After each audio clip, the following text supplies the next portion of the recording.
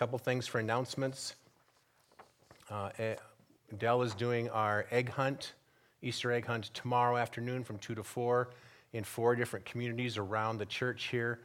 The registrations are done. If you're interested now, I'm sorry. We've already blown past what we had materials for, went out and by the grace of God found more materials. But please pray for that. It'll be tomorrow afternoon about 2 o'clock. We'll start 4 different communities, and we have 145-ish bags that are going out into different homes. Well, people are going to drive up and get them, but 1 bag per household kind of thing. It's an amazing thing God has done. So we're excited for that. Just wanted to let you know, Dell families, if you'd like these too, but Dell families I sent emails to with coloring pages for tonight for the kids. We aren't doing a kid talk tonight, but if they're listening along with you, they would, I know they would enjoy and love coloring on one of those pages I sent you. So check your email if you'd like to do that. Easter Sunday morning, whether it blizzards or not, isn't this a weird time? Easter, we're going to do 10:30 with the live stream on YouTube again. And then if you'd like to join us when that service is done, around 11:30-ish somewhere, about 5 or 10 minutes later, we're going to come back on with a communion service of about 10 or 15 minutes. If you'd like to join us for that and let me lead you through communion at home, then you need to go to our website, which is delfreechurch.org, and there will be a communion tab there that you can click on. It'll take you right to the video, and we will walk through communion that way. Okay? I think that's all I have for announcements tonight. So let's go ahead and pray. Invite the Lord's presence to come here and wherever you're listening, watching on your devices, and ask God to move on us tonight. Mighty God, we give you thanks and praise again for this day, for your fresh new mercies for us this morning, promised by your word, that your grace has been sufficient, powerful, and wonderful to meet our every need today. And even beyond that, God, you always give an abundance. You always give us more than we need. So, Father, we thank you for that. We're coming now, Lord. This is the Friday of the Holy Week, where Jesus gave his life on the cross. According to the scriptures, God, those faithful witnesses, Jesus was crucified around 9 o'clock in the morning, was there on the cross until about 3 o'clock when he gave up his spirit and died. So, Father, we're here to commemorate that, to honor it, to honor your sacrifice, Lord Jesus, to learn more of the depth and the power of your love and your sacrifice for us. And God, help us tonight to take your word to heart. As Elder and I were praying just a little bit ago, help us, God, to take your word to heart and not just be hearers who go, gee, that was interesting, but then to become people of God who do your word and share it with others. Thank you, Father. In Jesus' precious name we pray. Amen. Our opening hymn tonight, and the words there are underneath, if you're on your computer or whatever kind of device, you can access the lyrics. They're underneath. Just click on the Show More. Show More, and the lyrics pop up there. I'm going to sing When I Survey the Wondrous Cross. A few of you have hymnals at home, so it's number 258 if you're pulling out your hymnal, 258.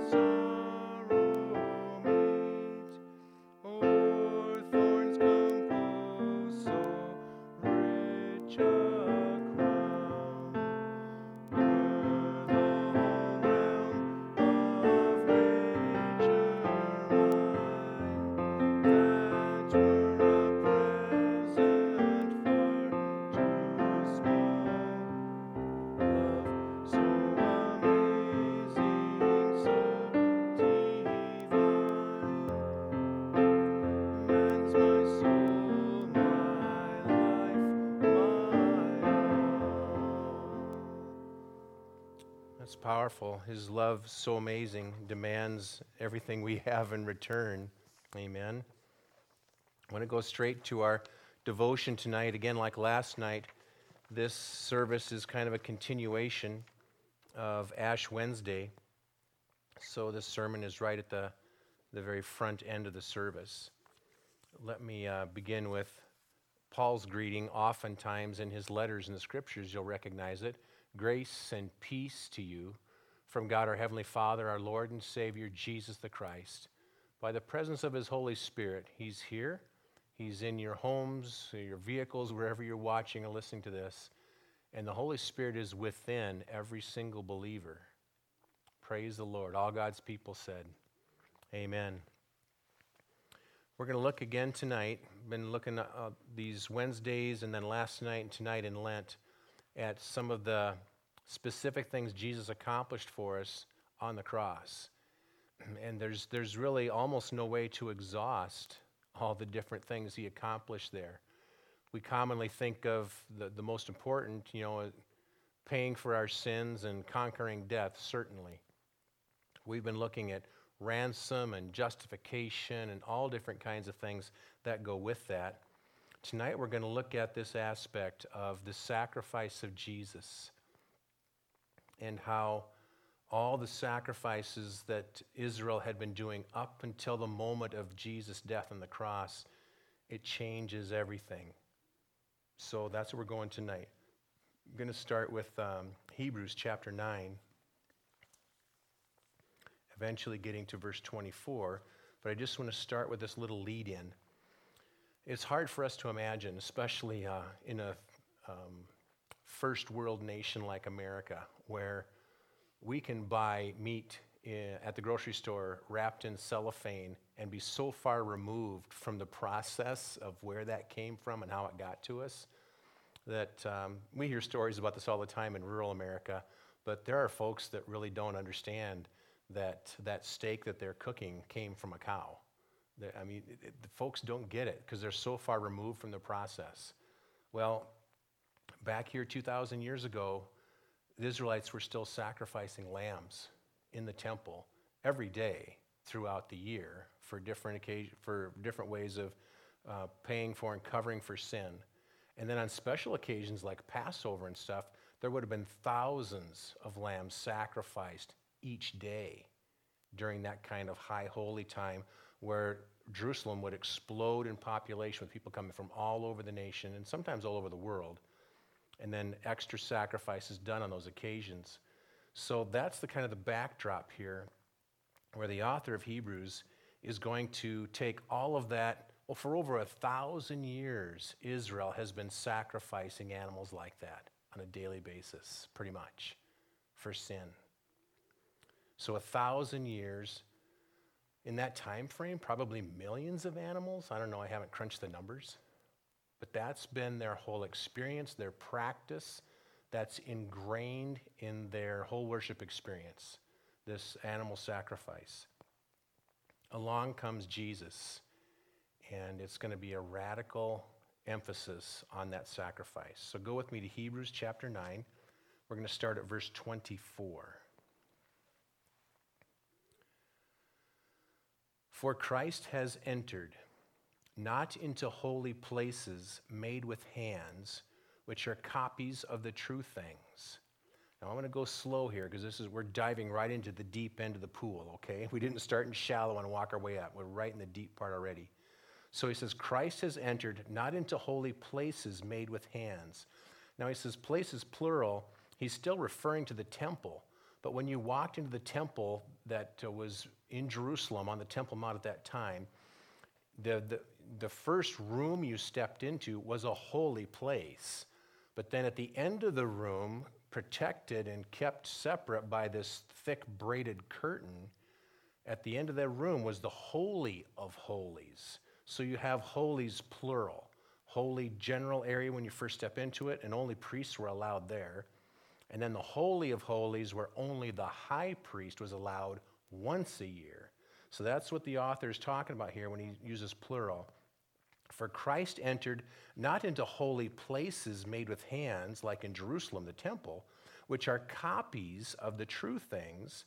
Now, he's not cutting down the temple at all, but what's the temple? Temple is a man-made thing. God's dimensions, God's instructions, God even told him what materials to use, and height and width and depth, the whole thing, even colors of the curtain, what symbols should be on the curtain, tons of detail. But that's a copy, a man-made copy, even by God's direction, a copy of heaven in a sense.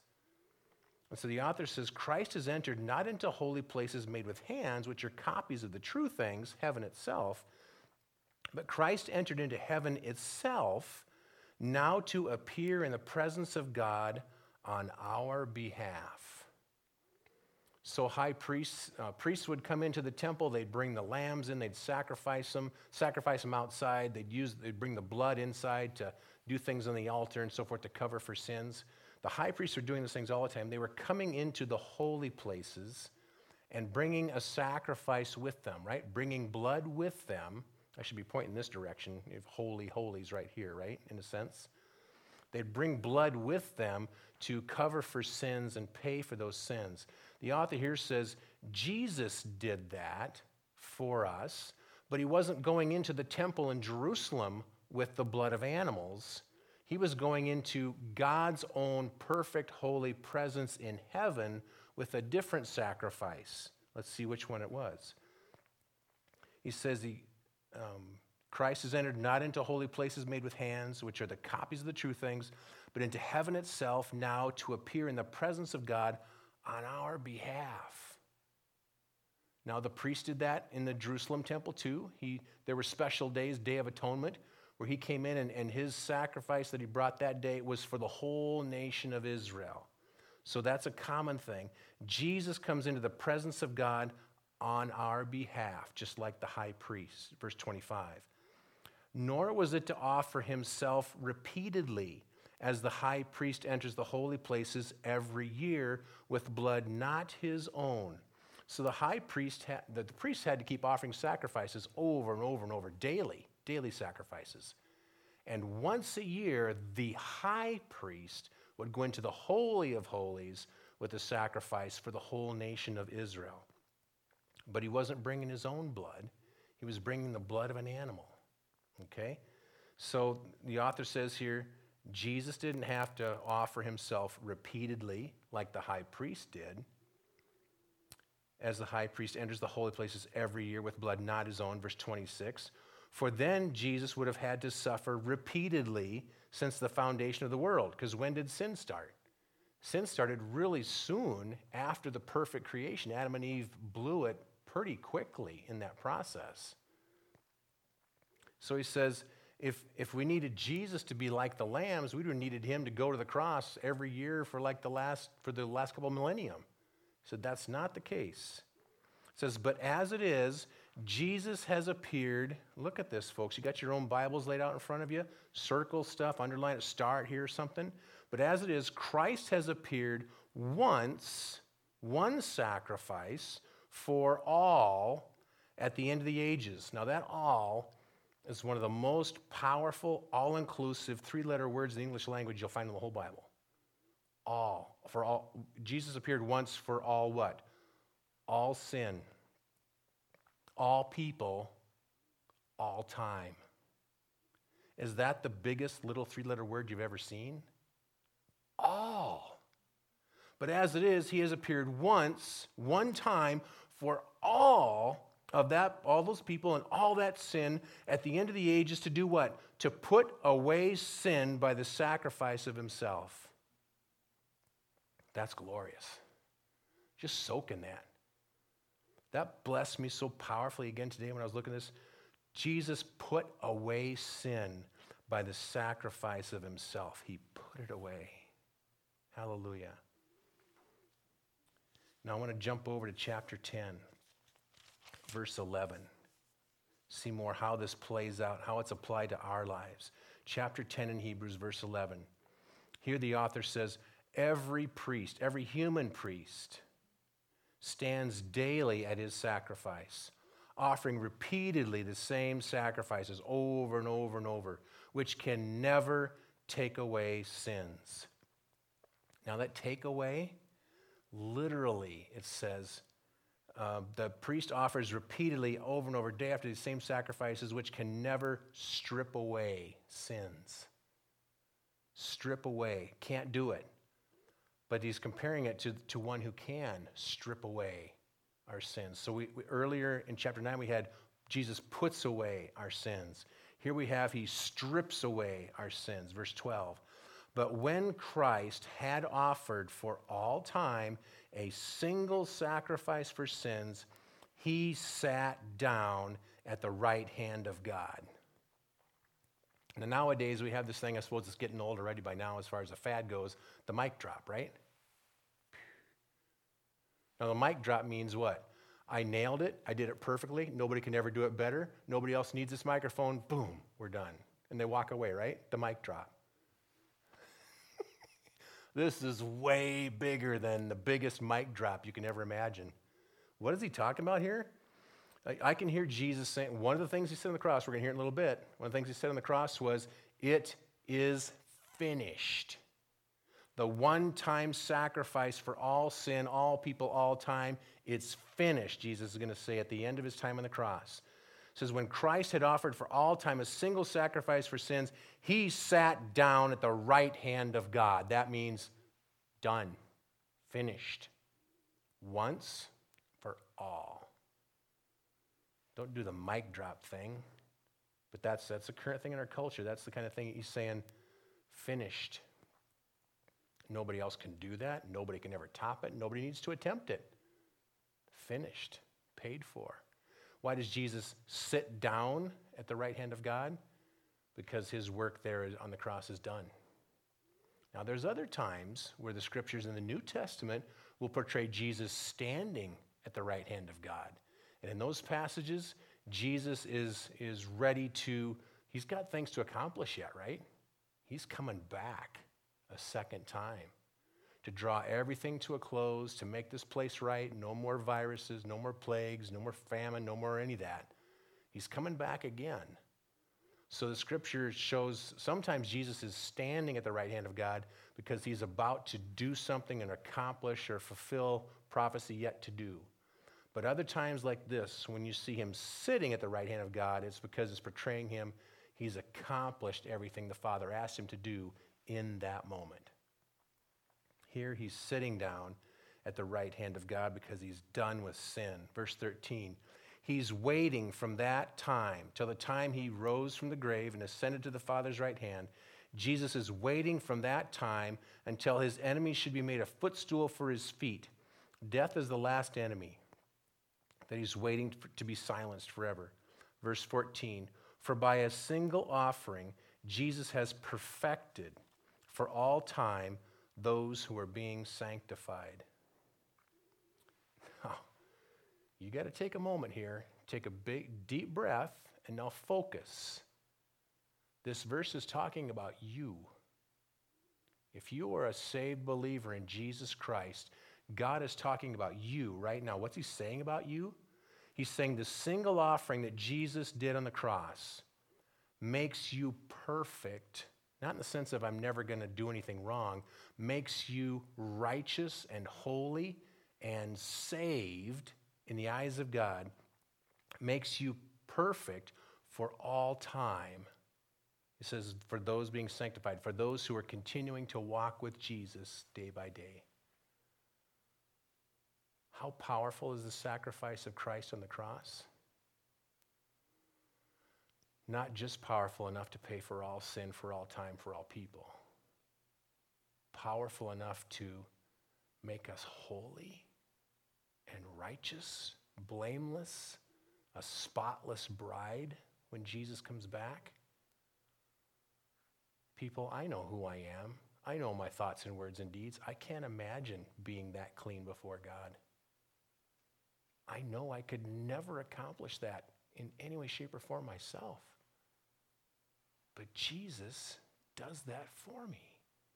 He did it for you.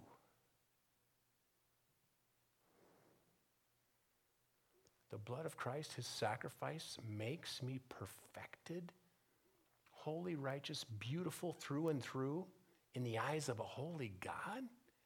That's how powerful his one-time 6-hour sacrifice on the cross really is.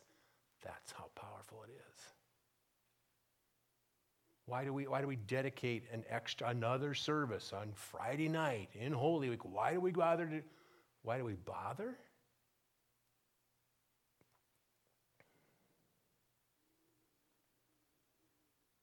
Because what Jesus accomplished on the cross is the most powerful thing this world will ever know. That's why. Verse 15, the Holy Spirit also bears witness to us. For after saying, this is the covenant that I will make with them. After those days, declares the Lord, God says, I will put my laws on their hearts. Where did God put his law first? On tablets of stone. God says, there's going to come a time, a new covenant. Go look at last night if you don't know what the covenant's about. This new covenant, and this new covenant, I'm going to put my law on their hearts. I'm going to write it in their minds. Then God adds, I will remember their sins and their lawless deeds no more. This always blows me away and blesses me. God never commands you and I to forget other people's sins against us or to forget our own sins. We're not able to do that. But God can, and he does. I will remember their sins and their lawless deeds no more.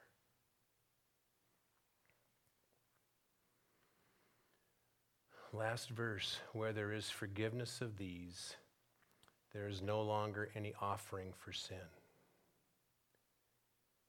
What he's saying there is, Jesus has accomplished all we need for forgiveness of our sin. He doesn't need to make any additional offerings. You can't make any additional offerings. The one payment that God receives and allows for sin, it's already been paid by Jesus on the cross. There's no other offering you can make. So you want to come into the presence of a holy God? Don't plan on bringing something you cooked up yourself. It'll be barred at the gate. The only sacrifice you can bring to come into the presence of a holy God is the sacrifice he provided for you in Jesus, his son on the cross. What about that sacrifice?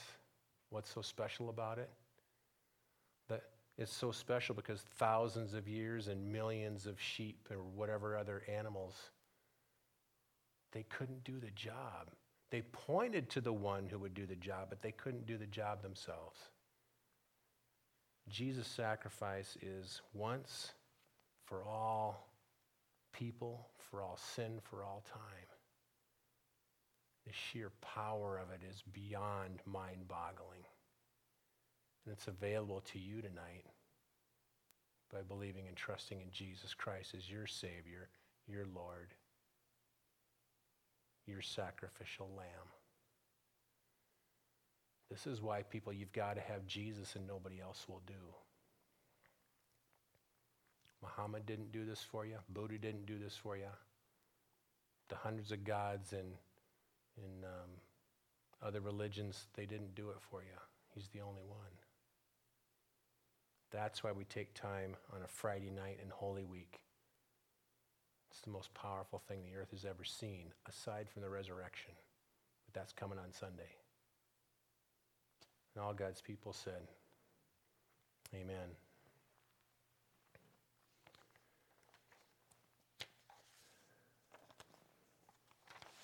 What we're going to do now is the 7 last words from the cross.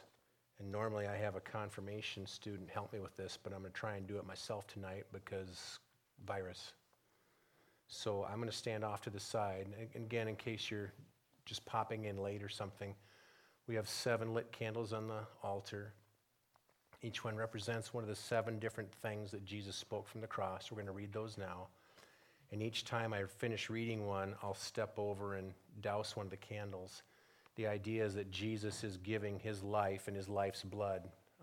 And we come closer to that last moment when he does give up his spirit into the Father's hands and dies. So that's what we're doing right now.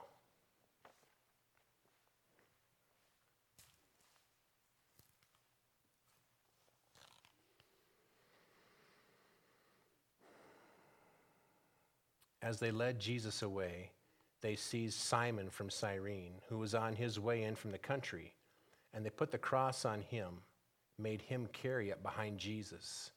A large number of people followed him, including women who mourned and wailed for him. Jesus turned and said to them, "Daughters of Jerusalem, do not weep for me. Weep for yourselves and for your children. For the time will come when you will say, 'Blessed are the barren women, the wombs that never bore and the breasts that never nursed.' Then they will say to the mountains, 'Please fall on us,' and to the hills, 'Cover us.'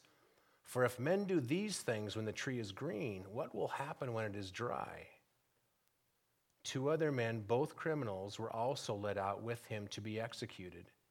When they came to the place called the Skull, there they crucified Jesus, along with the criminals, one on his right, the other on his left. And Jesus said, "Father, forgive them, for they do not know what they are doing."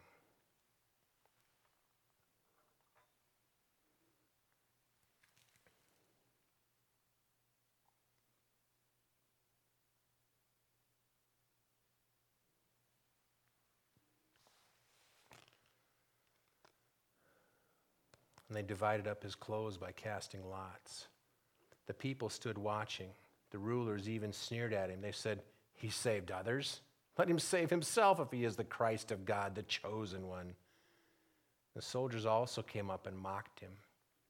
They offered him wine vinegar and said, "If you are the king of the Jews, save yourself." There was a written notice above him which read, "This is the King of the Jews." Now one of the criminals who hung there hurled insults at him. "Aren't you the Christ? Save yourself and us." But the other criminal rebuked him. "Don't you fear God," he said, "since you are under the same sentence? We are punished justly, for we are getting what our deeds deserve. But this man has done nothing wrong." Then he said, "Jesus, remember me when you come into your kingly power." And Jesus answered him, "I tell you the truth. Today you will be with me in paradise."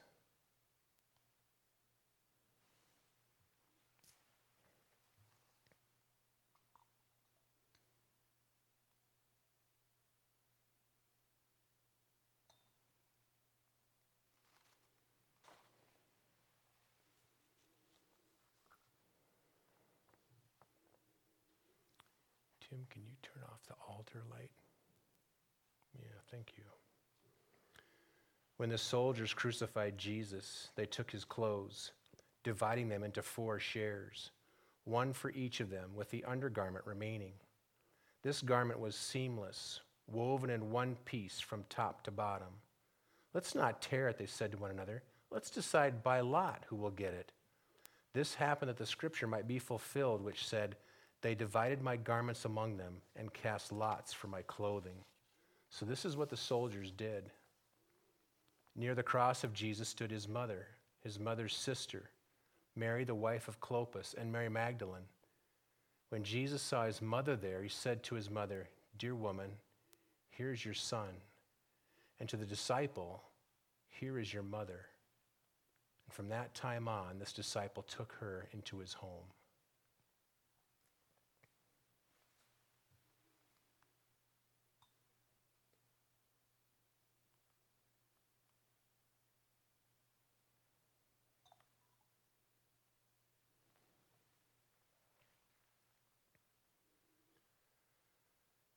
At noon, darkness came over the whole land until about 3 o'clock. At 3 o'clock, Jesus cried out in a loud voice, "Eloi, Eloi, lama sabachthani," which means, my God, why have you forsaken me?" When some of those standing near heard this, they said, "Listen, he's calling Elijah."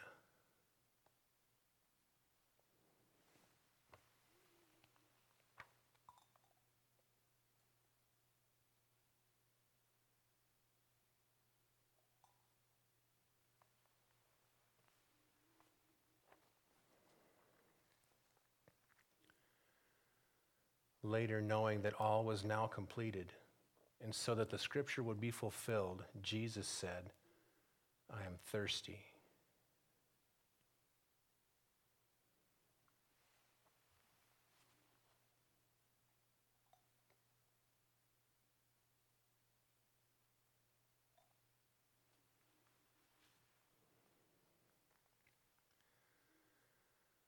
jar of wine vinegar was there, so they soaked a sponge in it, put the sponge on a stalk of the hyssop plant, and lifted it to Jesus' lips.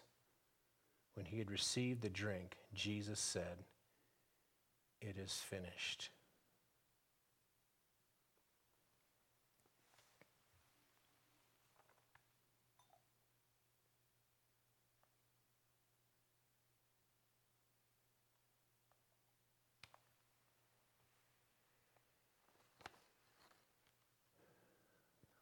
Darkness had come over the whole land from noon until 3 o'clock, for the sun stopped shining. And the curtain of the temple was torn in two from top to bottom. Jesus called out with a loud voice, "Father, into your hands I commit my spirit." When he had said this, he breathed his last.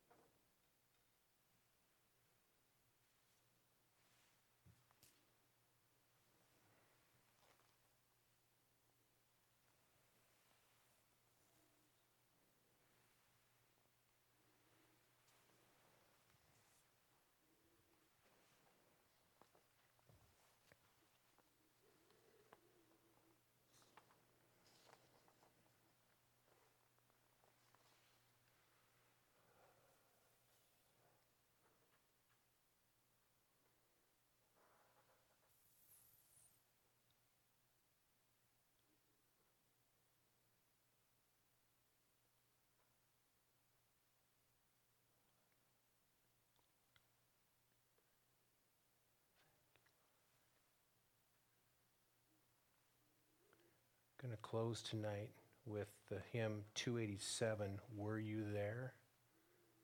Lyrics might be there on the page for you. Were you there?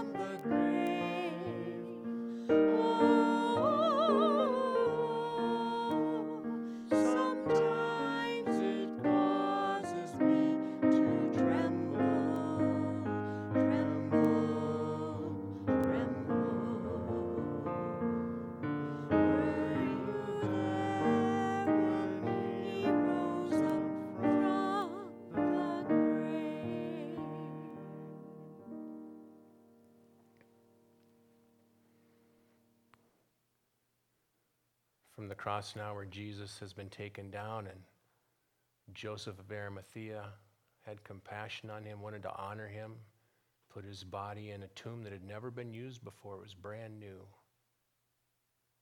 Sealed that tomb, rolled the stone. And now we're going to wait with Joseph and all the disciples. They didn't realize he was rising up, but we know we're going to wait for the Sunday morning shout.